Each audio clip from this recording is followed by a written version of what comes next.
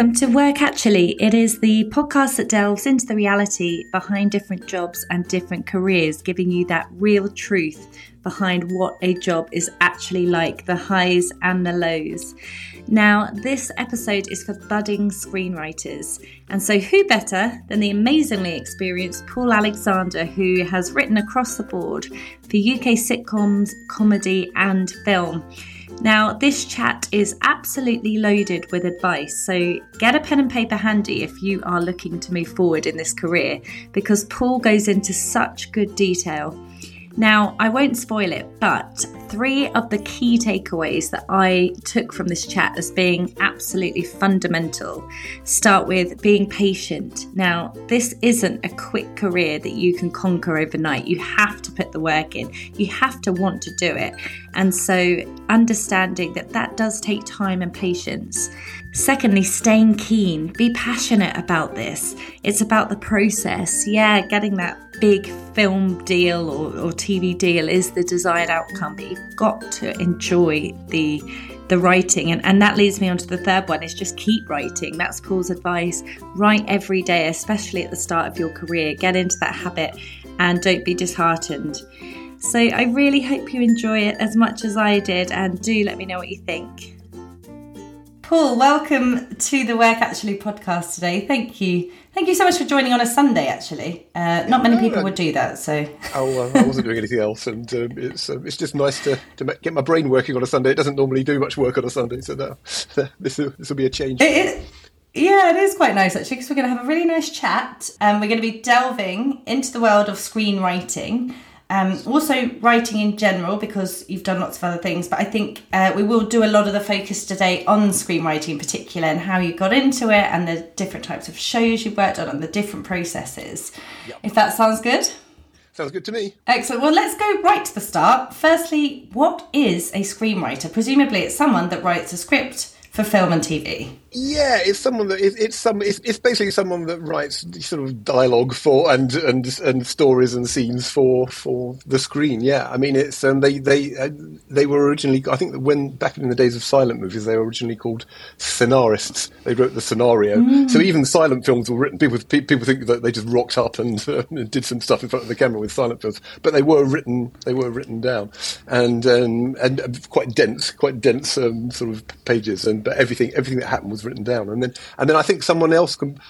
Silent films always have these little captions that come up where with the woman in distress going, please let him go, and all that kind of thing. Well, often they weren't even written by the original writers. They were written by a special person that was brought in to write the captions. Yeah, but the way it evolved was obviously you need someone to think up the story and the characters, and they became the screenwriters. And when it started, it used to be directors used to write a lot of their own stuff, and then it kind of diverged, and so it became a separate thing. You still get writer directors like Greta Gerwig with Barbie and stuff like that, but it became a separate discipline of screenwriting, and there's lots of different types of it, and now it's spun off into a version of it now that I've never done, is writing for video games. It's which is a completely different thing. Yeah. If you're interested in coming into it as a job, there's lots and lots of different ways that you can practice your craft in different sort of mediums. So it's quite an interesting sort of area. Yeah, and we'll get into all the different bits of it. But I think we'll also go into I want to talk a little bit about the emergence of like generative AI and that impact on something like screenwriting now. But I guess it all does boil down to really good storytelling ultimately, isn't it?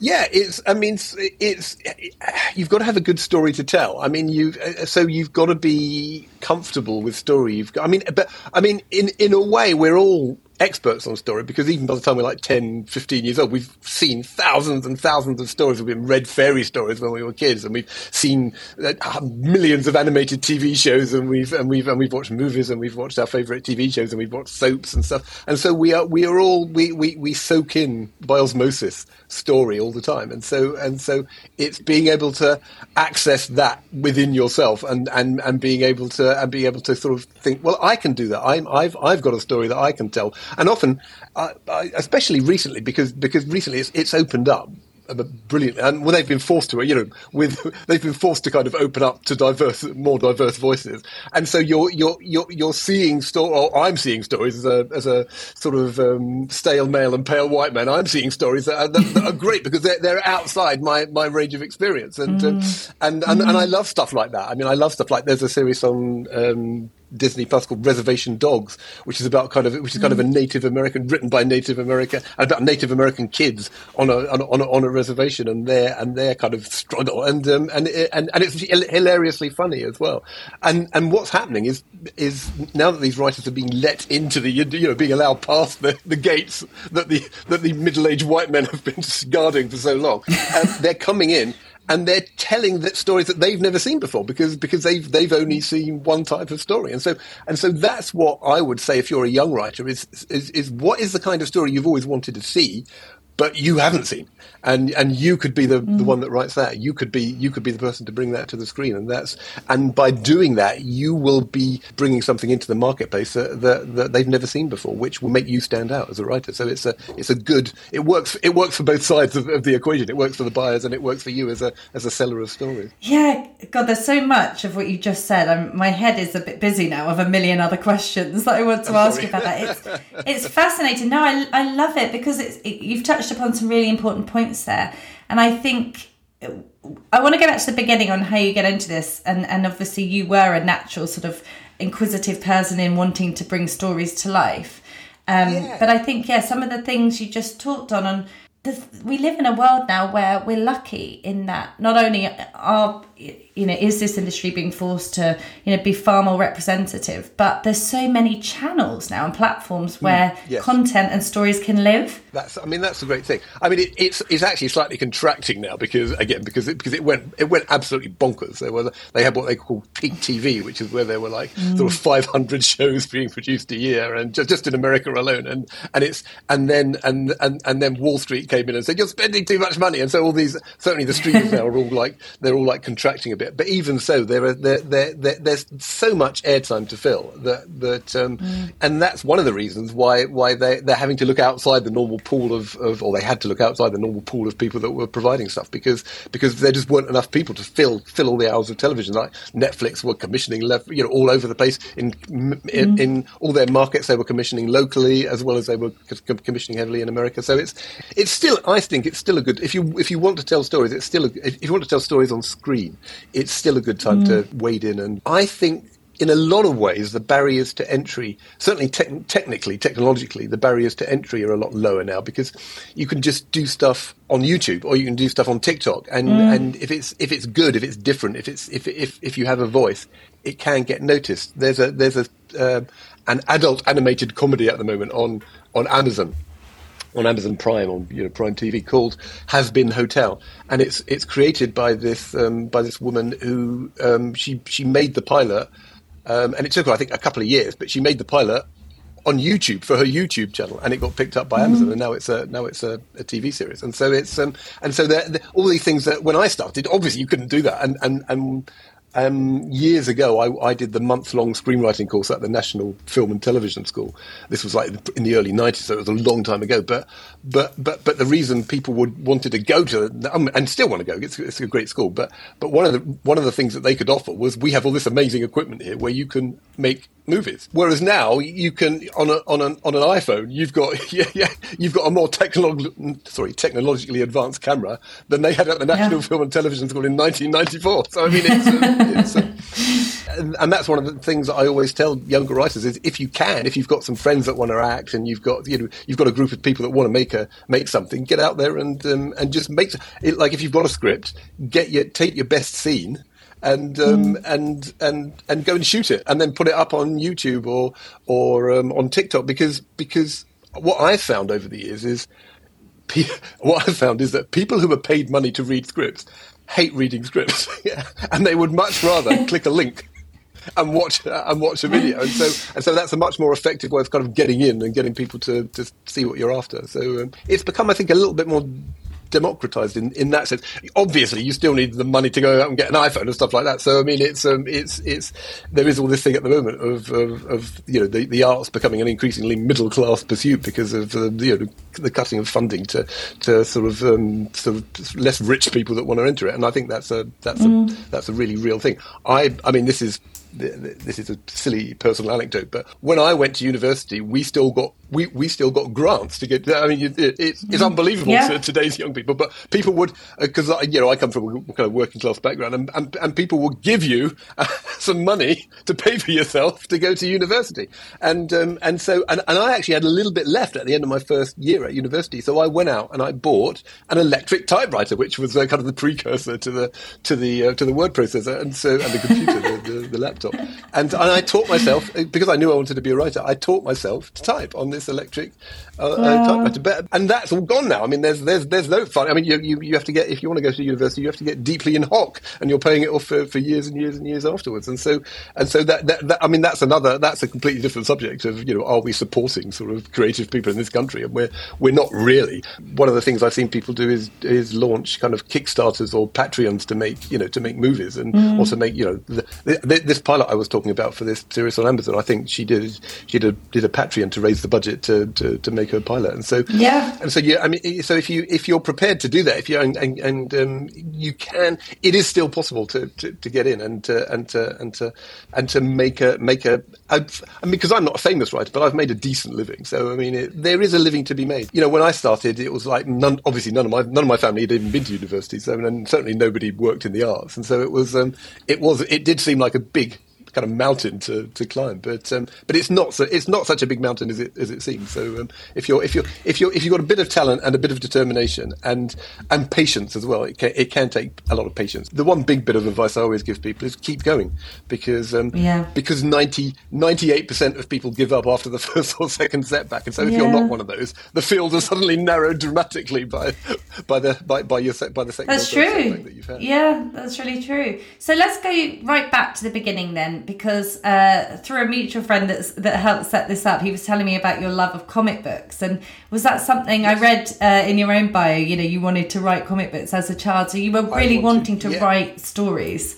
I originally wanted to draw comic books. I was a doodler, an inveterate doodler at school and all that kind of thing. I used to in the corners of my school books, I used to actually do little animations of like Spider-Man's, when flick books, but in the corner, Spider-Man swinging through between buildings and stuff like that. And so I grew up as a young kid. I wanted to draw Spider-Man comics. That was basically my one goal in life. And when I was at university, I was editor of one of the editors of the college magazine, and which was published on this ancient kind of thing called a Gestetner machine that doesn't. This was before kind of desktop publishing and proper printers and everything. But I had access to that, and so I thought I'm going to publish my own graphic novel, as we called them back in the 80s, on this thing. And so I wrote and drew this graphic novel, and I sent it off to the president of the Society of Comic Strip Illustrators, who was this very famous, at the time, was this very famous a guy called David Lloyd, who I think he did V for Vendetta, that was later turned into a film. Wow. If you're into comics, that Alan Moore wrote. If you're into comics, Alan Moore is a big name. But anyway, I sent it to him, and he wrote back, and he said, well, your drawings, but your writing is quite good. You ought to concentrate on the writing. So I thought, well, I'm not going to, I'm not going to sort of. I'm quite a lazy person, so I thought, well, if it's going to be harder to be an artist, I'm going to concentrate on the writing. So I started to write. I wrote to DC Thompson in Dundee, who used to publish the Dandy and the Beano and lots of science. I used to do this thing called this science fiction. Like digest. If you're a man of a certain age, you'll remember there used to be this thing called Commando Digest that was set in World War II. And it was war stories, and they also published a science fiction one back in the late 80s that was called Star Blazer, and so I started writing for that because I was mad keen on science fiction, and so I started writing for that, and that was my first sort of. Oh, and also for a girls' comic called Mandy, I created a comic strip about a girl and her magic cat. Yeah. Her cat, who was a reincarnated witch from Salem, from the Salem. Oh, amazing! Yeah, and so those were my first kind of sales to my first script sales, because a comic script, the script for a comic strip is set out in a very similar way to a TV script or a film script. You have to describe the action, and then you put the name of the character, and underneath the name of the character you put their dialogue, and so it was good training for. And I really wanted to write for this comic called 2000 AD, which was the one with Judge Dredd and all the big characters, and I used to go to comic conventions and sort of meet with people, but I found it very difficult to break into 2000 AD. Maybe I just wasn't good enough, and so I thought, well, I need to kind of diversify my writing, because in case the comic thing doesn't work out. And that's when I started thinking about television, and I wrote a 1 hour play for television, because at the time, again, we're talking like in the prehistoric era of television back in the just to butt input. What age are you in at this time? Oh, at this time, I was. Well, actually, when I started writing the play, I just left university, so I was 21, and so I was 21, 22. So I was kind of. I just studied history at university, and I'd left, right? And I was determined to become I was determined to become a writer. That was my thing. Yeah. And when they did the milk round thing, the careers thing at university, I didn't go to any of the stands, because I thought, no, I know what I want to do. I want to be a writer. I don't need to sort of talk to people about what it's like to work in Marks and Spencer's or going into the army or anything like that. I want to be a writer. And first, as I say, I started selling these things to DC Thompson, which was great, but very low budget. They were famously a Scottish company, and very very very very careful with money, and but it was great because they were always looking for new writers, and then I got this idea, and then I thought, well, I'm finding it more difficult to branch out into my favourite comic, so I know what I'll do. I'll write something for television, and so I started writing this play, and by a very circuitous route, it ended up getting to this producer. The way that it worked in those days, this was the BBC many years ago. Producers apparently used to get given slots for studios at Television Centre. They used to have 7 or 8 studios at Television Centre before it got turned into flats, which it is now, at Television Centre in Shepherd's Bush in London. And they used to have a producer would be given a studio and told, okay, you've got to put a production into this studio in December. It was December, I think. And the play that this producer thought he had ready for going into the studio suddenly fell out for some reason, and he had a studio but no play. And at that point, my little play came across his desk. Someone gave it to him, and he read it and said, yes, this is all right. So they got in touch with me and said, would you like us to produce your play? And I said, yes, I would. That would be. Do you think that would happen? Do you think that would happen today for people? Because I don't. Do you think that? Well, obviously, the way that the studios work and things is different. Oh, totally. It's totally different. The version of it that I think would happen today is there used to be a little department in the BBC that was meant to read everything that came in. This is back when I started, when I was in my 20s. And so the script unit. And so I sent it into the script unit, and they weren't interested. But I by that time, I'd started going out with my partner, my other half, and her stepmom worked doing sort of things like Shirley Bassey shows for the BBC and stuff like that. But she'd heard that the department were very unhappy with what the script unit was giving them. And so someone in the drama department had said to I think a secretary or a production assistant that worked in the drama department, can you have a look yourself at some scripts that come in, just in case any good ones are escaping aren't getting through the process. And so because I knew this, I sent the script again, but to this person at the BBC. Yeah, nice. And she liked it. And she was the person that gave it to the producer. And the equivalent now, I think, is the BBC still have this. It used to be called the BBC Writers' Room, and now it's called BBC Writers. So if you go to bbc.co.uk/writers, they have this whole website set up for people that want to become writers and that want to write for the BBC. And they have these initiatives, and there's as we record this podcast, there's actually a couple of ones at the moment. There's one called Ignite, I think. That's if you want to write animation, you just need to write a page of your animation idea and send it in. And if it's good, they'll ask you in and try to help you develop it. And they do this all the time, the BBC writers. And there's a library there, so you can read scripts of shows that have already gone out, so you can see what a script looks like, and which is really helpful if you're a young writer. Is when you actually see a script, it doesn't look as scary as you imagine it is to write a script. When you can actually see it, and you can say, "Oh yeah, look at all that white space. There's only a few words on that page. That's I could do that." So it kind of demystifies the whole process for you. And what they also do on that page is they kind of aggregate other organisations that are looking for writers that are looking for new writing. So if there's a theatre holding a competition for new writing, they'll put the details of it on the BBC website. And so that is a really good place to go if you are kind of a wannabe writer and you're starting out. And that's the great thing about the BBC being a public service broadcaster. They are doing this. They're kind of actively engaged. Yeah, and do you think that they're just looking for good stories, are they? They're not looking for anything in particular qualification-wise? Or does it help now to go and do a degree in screenwriting, for example, or script writing? That's a hotly contested debate among writers. Because I think in journalism, it's much more now go and train, ensure you're trained. I guess there's a lot of rules around responsible journalism, but of course somewhere like the BBC might like to do their own training and sort of bring people in and say this is how we do things. Yeah. The BBC is probably one of the last people that will even give you a kind of little bursary to trade. I mean, it's because Leah, like we were saying, if you want to go to film school now, it's going to cost you. So it's from my point of view, I didn't go to film school until I'd already been working in. I did this 1 month course, and that was when I decided I wanted to write movies, and I thought, how am I going to write movies? I need to go on a movie writing course. But I'd already been writing. I ended up doing this play. The play went out, which was fine. It was a great experience. Got some good reviews. There's this myth with the entertainment industry of I've sold something. I've now broken in. I'm on the inside of the industry. You haven't broken in. You now have to write something else that's going to sell. Yeah. It's not like everyone's going to just pay you money to do nothing.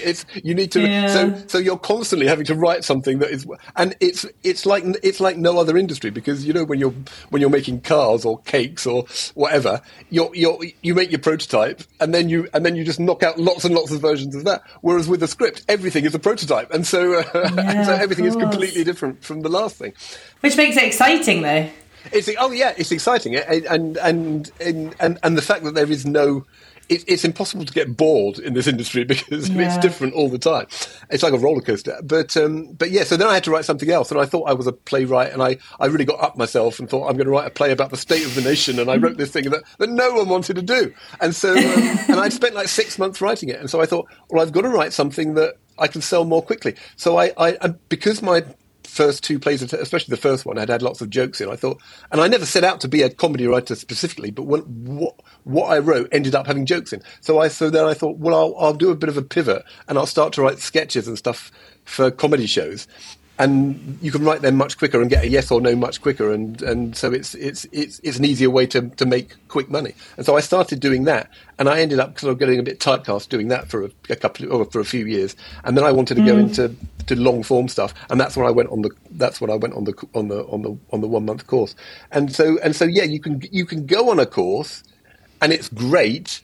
And I think the best thing that it gives you is certainly people I've spoken to that have been to film school, is it gives you a kind of cohort of people that are all at the same level of achievement as you, but that are amazingly supportive, and that will read your stuff and give you suggestions, and then when one person gets a bit of success, they'll hopefully sort of help haul their friends up and make some introductions to the people that they've met and stuff like that. And so that is incredibly useful from the point of view of the craft, as we call it, of writing.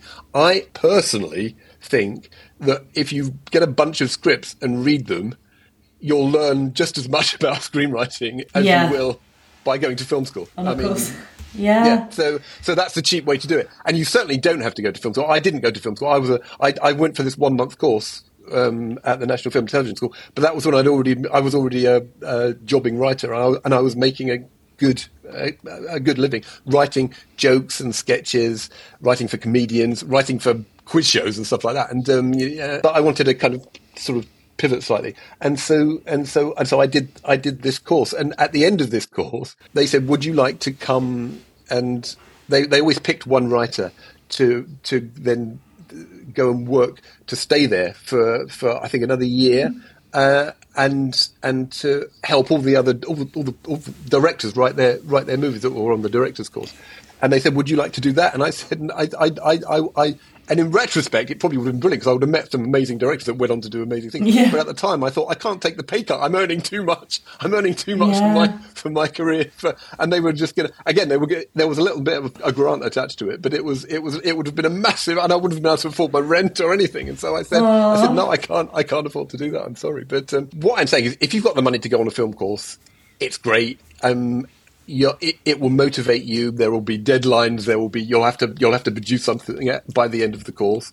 And so, if you're certainly if you're not a self starter, it's a good thing to do. And you'll meet these amazing people who will probably be your friends for life, and you'll all rise up through the industry together. So from that point of view, it's money well spent. But if you haven't got the money and you do still want to be a writer, then you'll learn just as much about writing and about good scripts by reading a bunch of scripts. There are loads of places you can go to download scripts, especially during award season, which is now is award season. And so all of the studios release all of their scripts online, so that potential voters for the Oscars and the BAFTAs, can download them and read them. And so just grab as many scripts as you like. Grab all your scripts from your favourite movies and scripts from your least favourite movies, so you can see why they don't work as well. And just read them, and you'll just learn. Again, you'll learn by osmosis. Just by reading, you'll kind of see the patterns that emerge, and it will kind of teach you sort of all the tricks and all of the tools that you'll need to write a script yourself. Wonderful. And you mentioned then you did the course and you went into film writing, because you did then write and produce a film, didn't you? Staggered, yes. Which I love the story. I looked at the YouTube link and I love the story behind it, if you wouldn't mind telling it on how it came about. It came about because I used to buy... This is another difference for me now. I was just saying about how easy it is to download scripts. When I was doing it, there was email and stuff, but there was no there was no places on the internet where you could go to download scripts. And so I started buying scripts from this guy called Simon, who had been Simon Braithwaite, who had worked at Empire magazine. And then he'd sort of gone off on his own. He wanted to become a writer, and he'd actually gone to Hollywood with a friend of his, and lived there for a while. And they'd almost sold a script, but not. And he'd come back, and he was making a living by going to America and physically bringing back scripts and then photocopying them and selling them to would-be writers like me on sort of over classified ads and stuff like that. And so I kind of developed kind of an email relationship with Simon, and he said he still wanted to write a movie, and I said, well, I want to write a movie, and so we got together, and I'd read an interview with John Hughes, and John Hughes had said John Hughes who wrote Home Alone and all the sort of teen movies from the 80s, like Breakfast Club and stuff like that, and one of my favourite, Trains, Planes and Automobiles, which is a Steve Martin movie, which is still brilliant. Yeah, it's a fantastic film. And I read an interview with him, and he said he couldn't understand why young filmmakers didn't do what he did when he started, because he was a guy who was working in Chicago. He was working in advertising. He had no links to Hollywood, but he decided what he was going to do is he was going to rent a school, and he made the Breakfast Club in this school. So he rented a local school in Chicago, and he got a budget and everything. But he said he kept the cost down. And so me and Simon originally, that was our idea. Let's make a John Hughes movie. But the problem was our favourite John Hughes movie was Planes, Trains and Automobiles, and so we ended up making the low budget version of Planes, Trains and Automobiles about a guy who's stranded in Scotland and has to get back in time for his wedding. Actually, in time for his wedding, he has to get back to Martin Clunes. Martin Clunes, who ended up directing it as well. And so there was a scheme at the time called the Enterprise Allowance Scheme. This is kind of the tail end of kind of Thatcher's Britain, where Margaret Thatcher was, everyone's got to do everything themselves, and we'll give them a little bit of money to start off, but then that's it. And so basically it was a scheme to help people sort of set up small businesses. Like if you wanted to open a shop and stuff like that, they'd give you a little amount of money, and that will keep you going for the first year of your business. And so a few imaginative people had started to think, well, actually, you could raise raise money for a low budget movie on this. And the idea was you had to make a prospectus, and then you'd get this little bit of money, and then you'd ask for investors in your prospectus. Basically, the pitch was, do you want to be in a movie? Do you want to be an extra in a movie? A bit like now with Kickstarter. Do you want to be in a movie? Do you want to be an extra in a movie? Do you want to see your name on the credits of a movie at the end in the roller? Great. Well, then invest in our movie, and you can do that. And so we ended up we had to get a lawyer to oversee it all. It was quite a complicated process. And so we'd already started doing that by the time I started going to the National Film and Television School, and the NFTS were actually quite pissed off because I couldn't attend the first half of the first day at school because we had our big meeting with investors on that for our movie on that, and I couldn't understand why. But this is my movie. This is a film school. Yeah, literally. And this is literally, I'm going to get the money for my movie on the. But anyway, they're not used to the success happening so quickly on day one. No, exactly. And so yeah, and that's how we made it. And so. And halfway through filming, we were very lucky. Halfway through filming, because we didn't have a distributor or anything, but we just started making this movie. And halfway through filming, it was being produced by Simon's sister Philippa, who ended up marrying Martin because there was a big romance, and who was a commercials producer. So she was an experienced producer, but she'd never done a feature. And she took it to this company called Entertainment Films, who were still a distributor. They did all the Lord of the Rings movies and over here, and they agreed to buy it for distribution, just on the strength of the script, and which was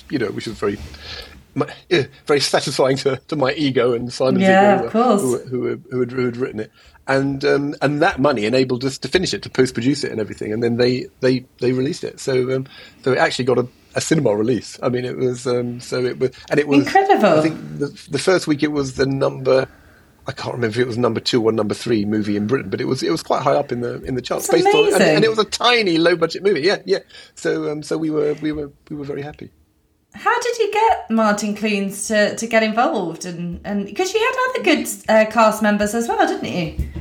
Yes, we did. We had a chap called Michael Praed who had been Robin of Sherwood, and then he'd gone to America and been in a big soap called Dynasty and stuff like that. And he's a nice guy, and he was a bit of a heartthrob at the time, so he was a good. He played the villain, and we had Martin Clunes, we had Griff Rhys-Jones, who was very, very big in comedy at the time, and they all just responded to the script, and they were supporting kind of the sort of low budget British filmmaking, but they really liked the script, and our original director had to drop out because he got an offer for a huge amount of money to go and make a giant BBC series about oil rigs, and so he dropped out, and that's when Martin and in fact Philippa said to me and Simon, she said, would you like to direct it? And we were going, oh, we don't feel qualified to direct it.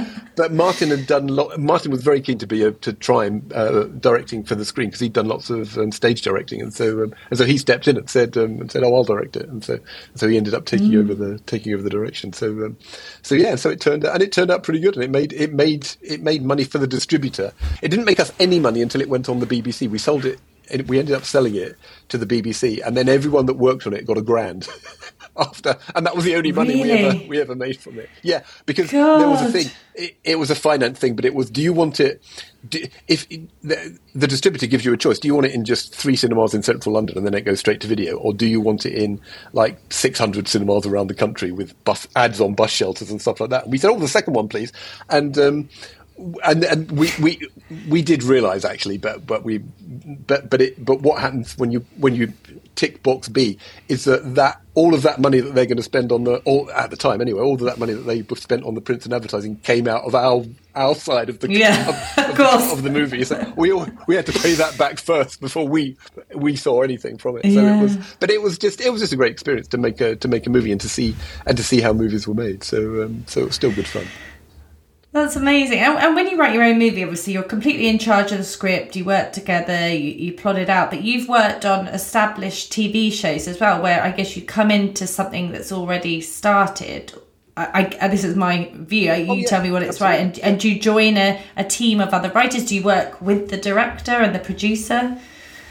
In television, you're you tend to work with often, certainly, I've done a lot of sitcom, and on sitcom, the producer is often the director, or there is a producer and a director, and in that case, you're working more with the producer, because the producer is kind of, well, actually, no, when rehearsals start, the director comes in, and so you're still rewriting all the way through rehearsals. But when you're writing on another person's show, it's a completely different experience from when you create something, and you have to kind of write in that writer's style, in the style of the person that created the show, which is great. It's because it uses different parts of your brain. It's like doing a crossword puzzle or something. It's a different challenge, and so and it's quite exciting. And so So when I was writing kind of Red Dwarf, I had to be like Doug Naylor and Rob Grant, who'd created Red Dwarf. And obviously you never achieve that exactly that, but it's got to be enough like it that people that watch the show don't go, oh my god, what's this? This isn't Red Dwarf. This is ridiculous. And so it's great fun to do that as well, because especially when you come on to an established show where the characters already work and everyone loves the characters, that's half the work done for you. You haven't got to introduce the characters. You haven't got to sort of find out what makes them funny. You already know what makes them funny. So it's very enjoyable to do that, because you're just doing the fun stuff, which is coming up with some new jokes and some new stories to lead them through. So I always love writing other people's shows. It's a great experience. Yeah, I can imagine it's like you say, it's a different part of the brain, and actually it gives you a sense of freedom of, I don't need to sort of worry about this. I just need to go into something that's already established, already got a strong tone of voice or position. Yes. But does that mean that you have much tighter time restraints against you? You've got to churn out sort of a certain number of episodes, or it's got to be done by this date, so you can't really get writer's block. Oh, you never get writer's block writer's block. But someone said about writer's block that it's a bit like impotence. It's like if someone says to you, "Aren't you worried about impotence?" And you've never thought about impotence before, and you go, impotence. Oh my god, yeah, I suppose that is quite worrying. Oh my god, yeah. Oh my god, am I going to be able to perform? Oh my god. And then it's like a self-fulfilling, yeah. And then writer's block is a bit like that. And the good thing about deadlines and stuff is if you've got a deadline and your mortgage depends on, and your mortgage needs to be paid that month, and you're not going to get paid if you don't meet the deadline.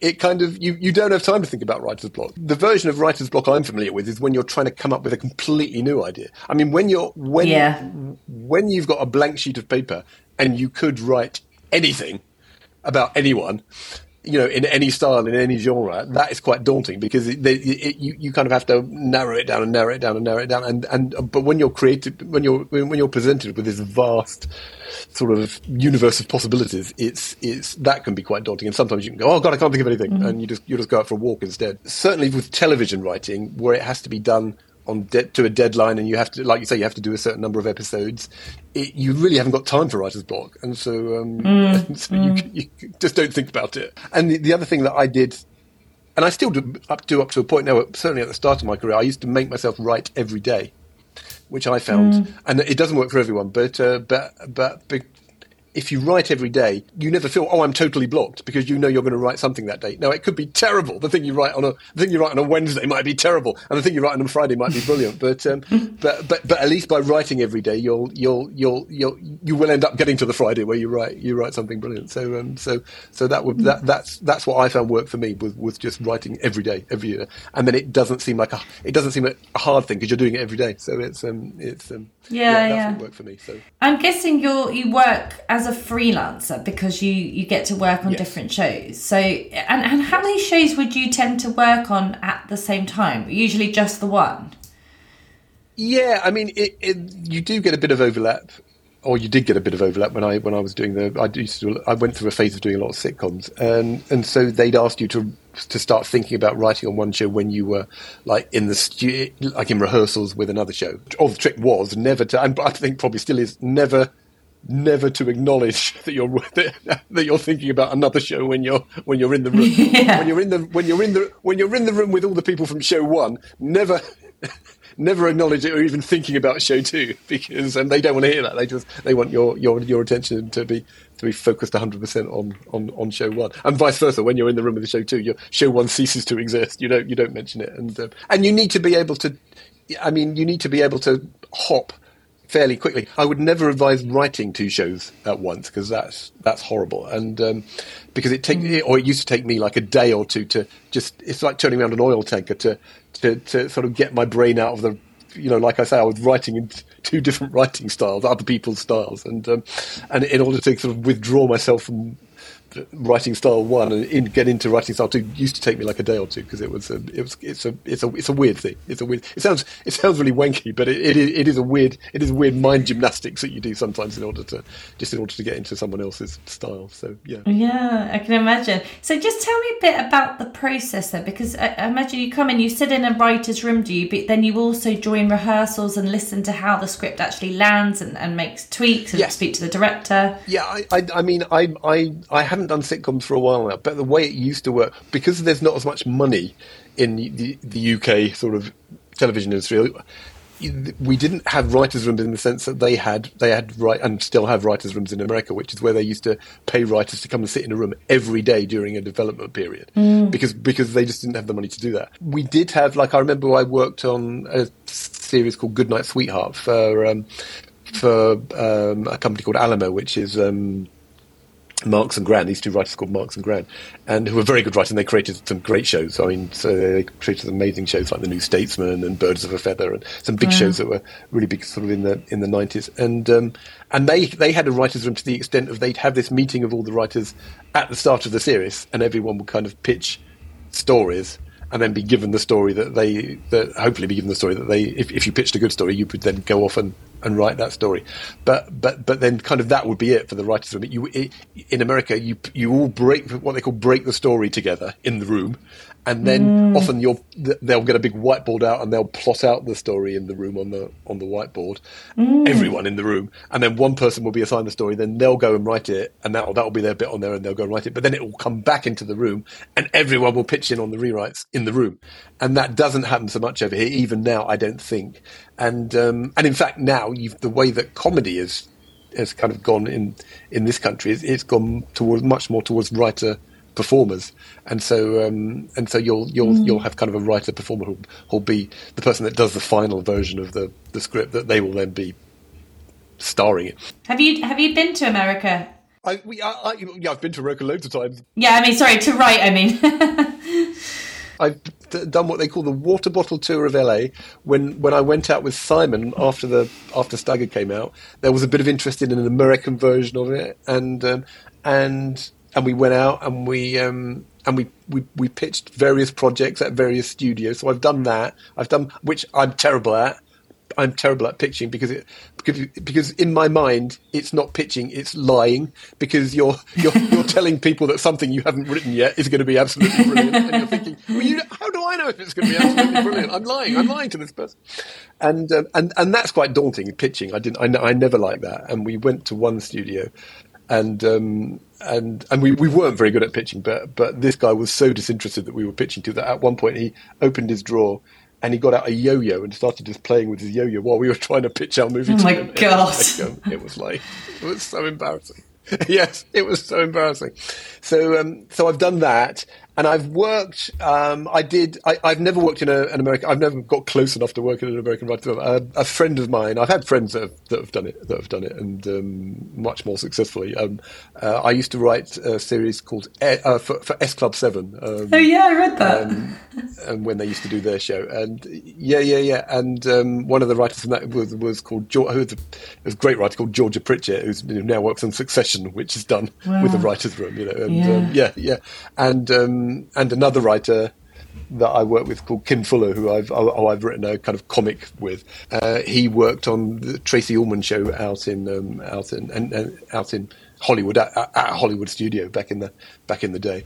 I worked on a show for the UK Disney Channel where the script editor was in America, and I happened to be in America because I have a little flat in Santa Monica in America, and I just happened to be there sort of on vacation, and I got this gig, and she just lived up the road. Nice. Script editor. And so I had this. It was very LA. I met her in a Starbucks in Pacific Palisades, and we went over my script together. And so that was the closest I've come to. But yeah, but I've done all the pitch meetings, and so I've had a taste of what it's like. I would like to work in a writer's room. I think there must be a real sense of, if it's a well-run writer's room, there must be a real kind of sense of camaraderie there that is great. But over here it was always much more of a solo thing. And classically in the old days, a sitcom series here would only be 6 episodes long, so it would almost always be written by one person or 2 people, a team. So it would be like Rob and Doug would write Red Dwarf, and Carla Lane would write the really successful sitcom called Bread, and John Sullivan would write Only Fools and Horses, and they'd write them all himself. And so it was. It was kind of a different system, whereas now they need more. They need 10, 12, 14 episodes, and so you do need more writers. Which again is good, because it means more people are being employed, and more people are. It's a good way of learning as well. Like writing on someone else's show is a good way of learning how to create your own show. So that's it's a good stepping stone. And what kind of things are you working on now? It's a lot of stuff in development. I've been working on this film script for 8. I just worked out the other day. This is the 8th year in development with this film script, and I had a meeting with the producer and the director before Christmas, and they had notes to take it in we've been having problems casting, and for various reasons. I mean, I can't go into details because it's not, someone else has paid for it and it hasn't been produced yet. But it needs a very young cast. But in order to sell it, they need a couple of names in it. And it's very difficult to find like 16 or 17-year-old box office names. Yeah. And so we're doing another rewrite on it now to slightly change the story that will bring in some older characters that will hopefully sell it. And so I'm doing that, and there's a musical I've got in development. Wow. So you have written songs? I haven't written the song. Well, on this one I've written a couple of lines of the songs. Yeah, but nice. but no, it's got a lyricist and composer kind of team that are working on it. And I'm just doing the what they call the book. It's called the book in a musical, and it's basically the script. Right. But sometimes, because of the way it works, because you have to go seamlessly into from the script to a song, sometimes, as the writer, you suggest a couple of lines just to help the lyricist, which is great, because I would love to write songs. That's one of the things. And I did write back in 2015 or 2016. I did a jukebox musical using Irving Berlin songs that toured the country for a brief tour. So that was great fun. That was a real bucket list thing, because I'm mad about musicals. I love theatre and I love musicals. Oh, so amazing! That was a real kind of great experience. Yeah. How do you? I suppose for you, you're so established in now this world where I guess people come to you, word of mouth, or they know you already, they've worked with you. But for people starting out, how do you find work? Are there sort of listings of looking for script writers? No, not really. I mean, the best sort of hack for that is BBC Writers is the way to do that, because it aggregates everything. You periodically get like theatres that run playwriting schemes, and some theatres have I believe the Royal Court reads plays all year round, so you can submit a play to the Royal Court, and it will eventually get ready. It'll take months, obviously, but so there's all of that. The thing I always tell writers is, first you have to write some good scripts.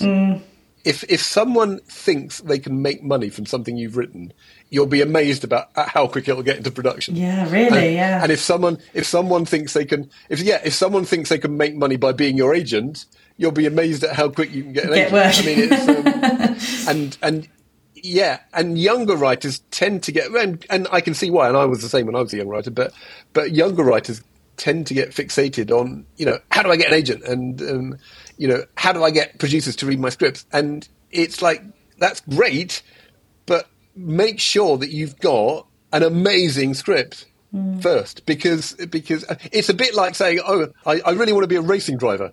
I've got an agent in place, and I've got some, and I've done some great networking, but I haven't passed my driving test yet. Yeah. And so that's the wrong order to do it. That's pass your driving test first and become a really good driver, and then go out and get people interested in your racing driving skills.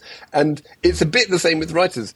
You've got to make sure you've only got one. And this is a cliche, but the reason it's a cliche is because it's true. You've only got one chance to make a good impression with each producer that you send something to, because then if you send them something that's slightly subpar that you think is good and that your mum says is good, but that you haven't really sort of tested against with anyone else, and you send them that, then they'll go, yeah, it's not for us. And then whenever you send anything in future, your name is attached to that slightly subpar experience. And so I do urge people that you do need to keep writing, write, and always outline your story. Do an outline. Don't just start writing, because you'll get stuck in the middle if you don't know where it's going. When you have an idea for anything, never go with your first idea, because that's the idea that everyone would. Oh, interesting. So think of variations on that idea that are more interesting and more unusual and more personal. And same with your characters, and never write the stock policeman. Here is the policeman, here is the scientist. Try and make them human beings. Try and make them interesting, and it all takes time. Never send in your first draft. I mean, it will say first draft when you send it in, but you'll have worked on it. You'll have been through it 3 or 4 times at least before you.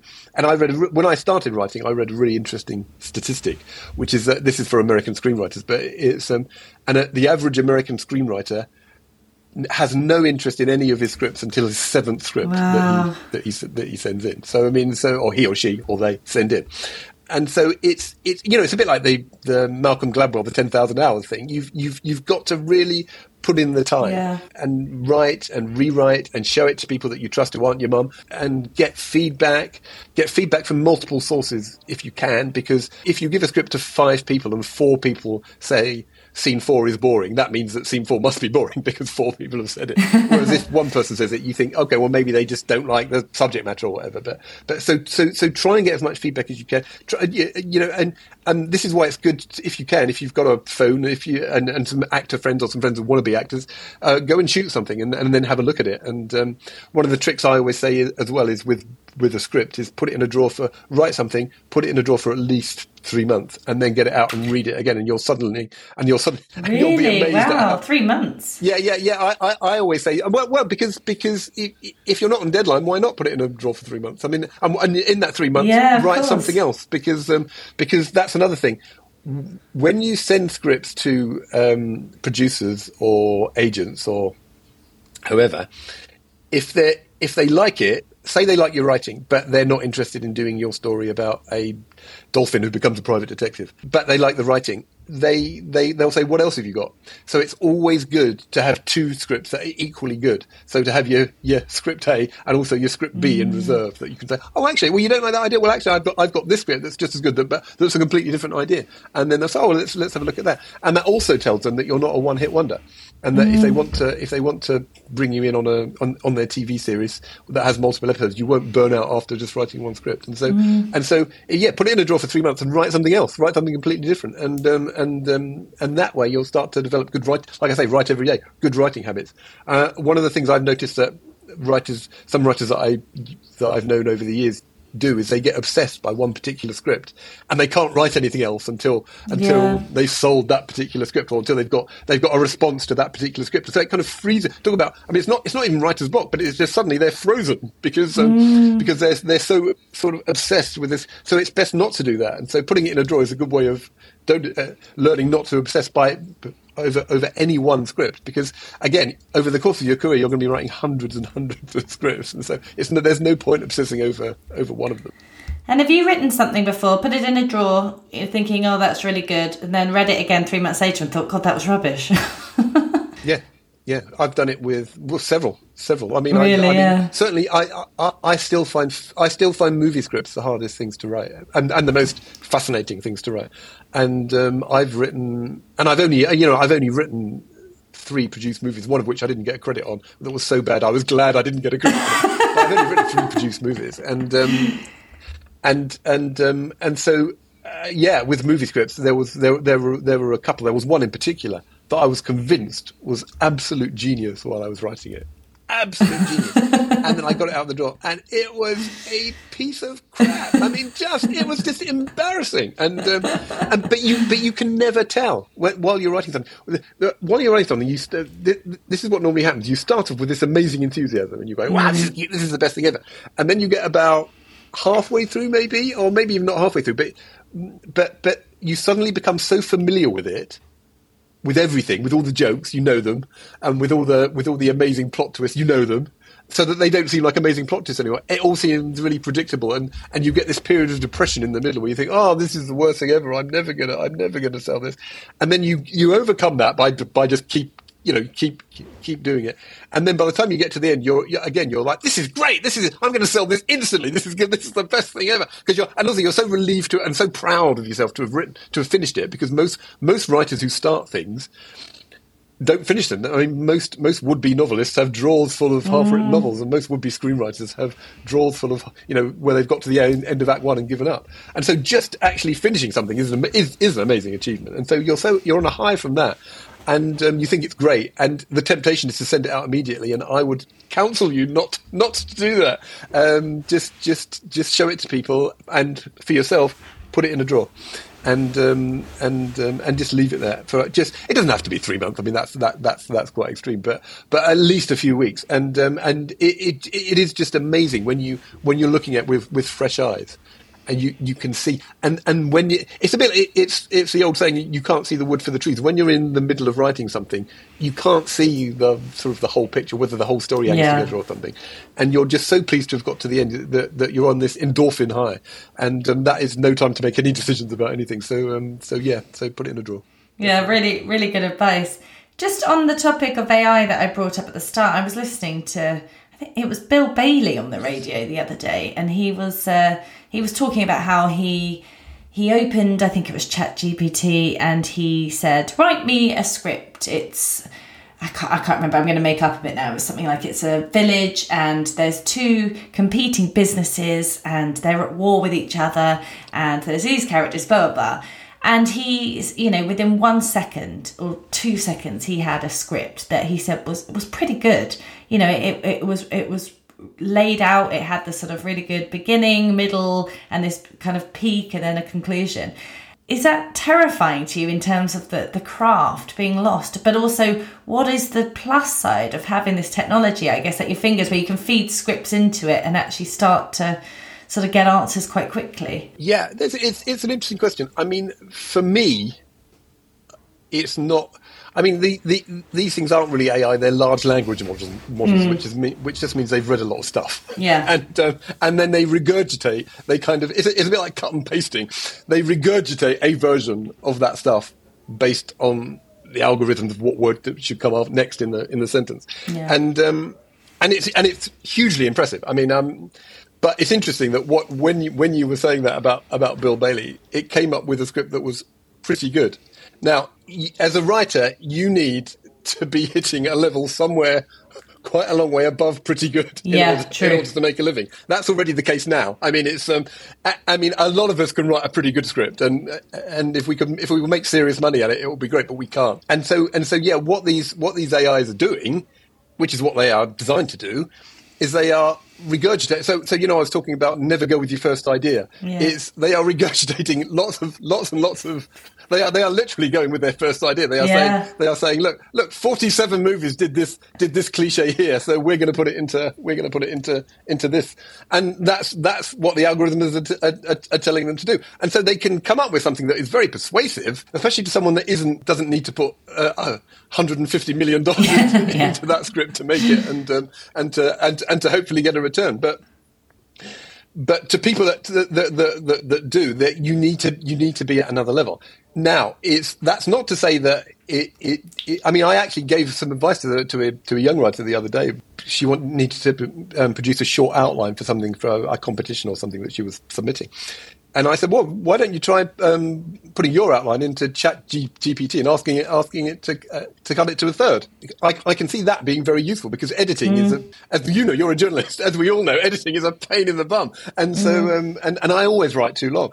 And so for a treatment that you're expecting someone to, of your story that, as it already exists, if you can get a bit of AI if you can get the AI to squash down your story into still a good readable treatment, I'm all in favour of that. And what the writers in America were fighting for in the last strike was the fact that okay, AI obviously is a tool and it's going to enter the workplace, but it shouldn't. And just from a quality point of view, it shouldn't be responsible for the final script. It should always be a person that is responsible for the final the final script, because it's a person that can take it from being pretty good to being a blockbuster, to being the next Oppenheimer or the next Barbie. But an AI is not going to write Oppenheimer or Barbie.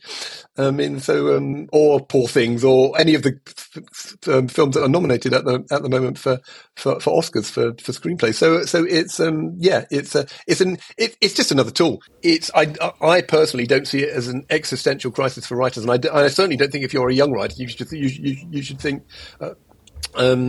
I should give up and go home, and because at the moment it's just a tool. It's another tool you can use, like spell check or like grammar check. But you are still going to have to be creative, because you are going to have to get to a much better script than a pretty good script. It goes back to what I was saying. You need to submit something amazing to someone when you send something to someone for the first time, and if you send them something amazing, they will see your talent and will invite you in for a meeting, and they might not buy that script. I mean, that rarely happens actually, but they'll often say, "What else have you got?" Or they'll say, "I've got this project coming up. Would you be interested in taking a look at it? And look, it's a series. Would you be interested in pitching to write an episode?" and stuff like that. So AI is just another tool at this time. Now, that's not to say it won't write an Oscar-winning script in, I don't know, however many years' time. But because of the way that it's set up, that it is just a regurgitating machine, I kind of doubt that. Because it's not bringing in creativity. It's not creating anything. It's regurgitating something. Yeah. Do you think that there is a need for a tool, though, to sort of read? You mentioned the departments that read scripts, and sometimes they don't have enough time. Do you think there's a need for something that can make sure that a really good script isn't missed, that ideas are being picked up because of human error? I mean, that in theory, that's a great idea.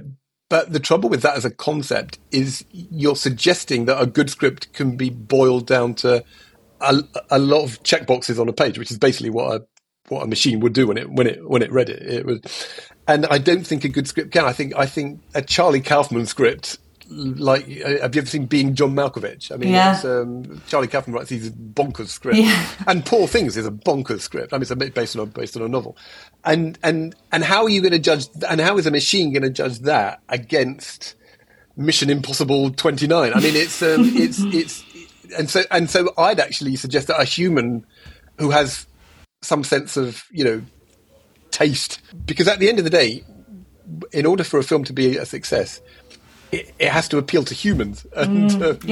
And so it should probably be a human deciding on on if it's an appealing script rather than a machine. I would think. Well, thank you so much, Paul. Lastly, if someone's listening and still thinking, you know what, I've listened to this, I still want to do it, I'm still keen, I'm very passionate, what's your advice for that sort of starting out? Is it just keep writing, work on that craft, keep checking, don't give up, put the time in? It's keep writing. I mean, definitely put the time in. See as many movies as possible, read as many books as possible, certainly read as many scripts as possible, because you become fluent in the script language if you read a lot of scripts. Also, if you're writing comedy, think about putting some stuff online. If you're a writer performer, you have a huge edge in the current market over a pure writer in comedy. I mean, it's well, I mean, you know, TikTok, YouTube. It's a great showcase, and you can start to brand yourself. You can I mean, in the past, not so much now, obviously, because of the sad way that it's gone. But Twitter was a great place where lots of new writers were found, especially comedy writers, because they were posting great content on Twitter. Just like some people just posting a new joke every day, and then and it got them staffed on shows. A friend of mine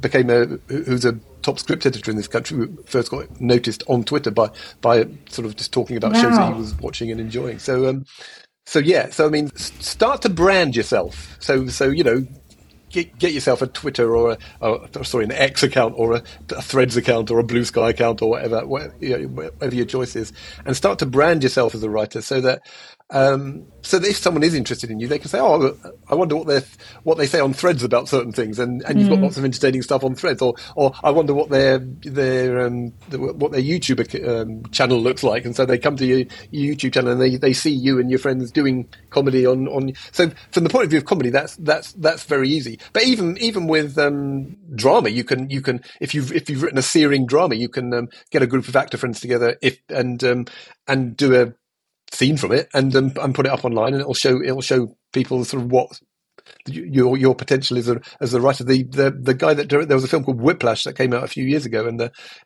very good writer, Damien Chazelle, and he brilliant film.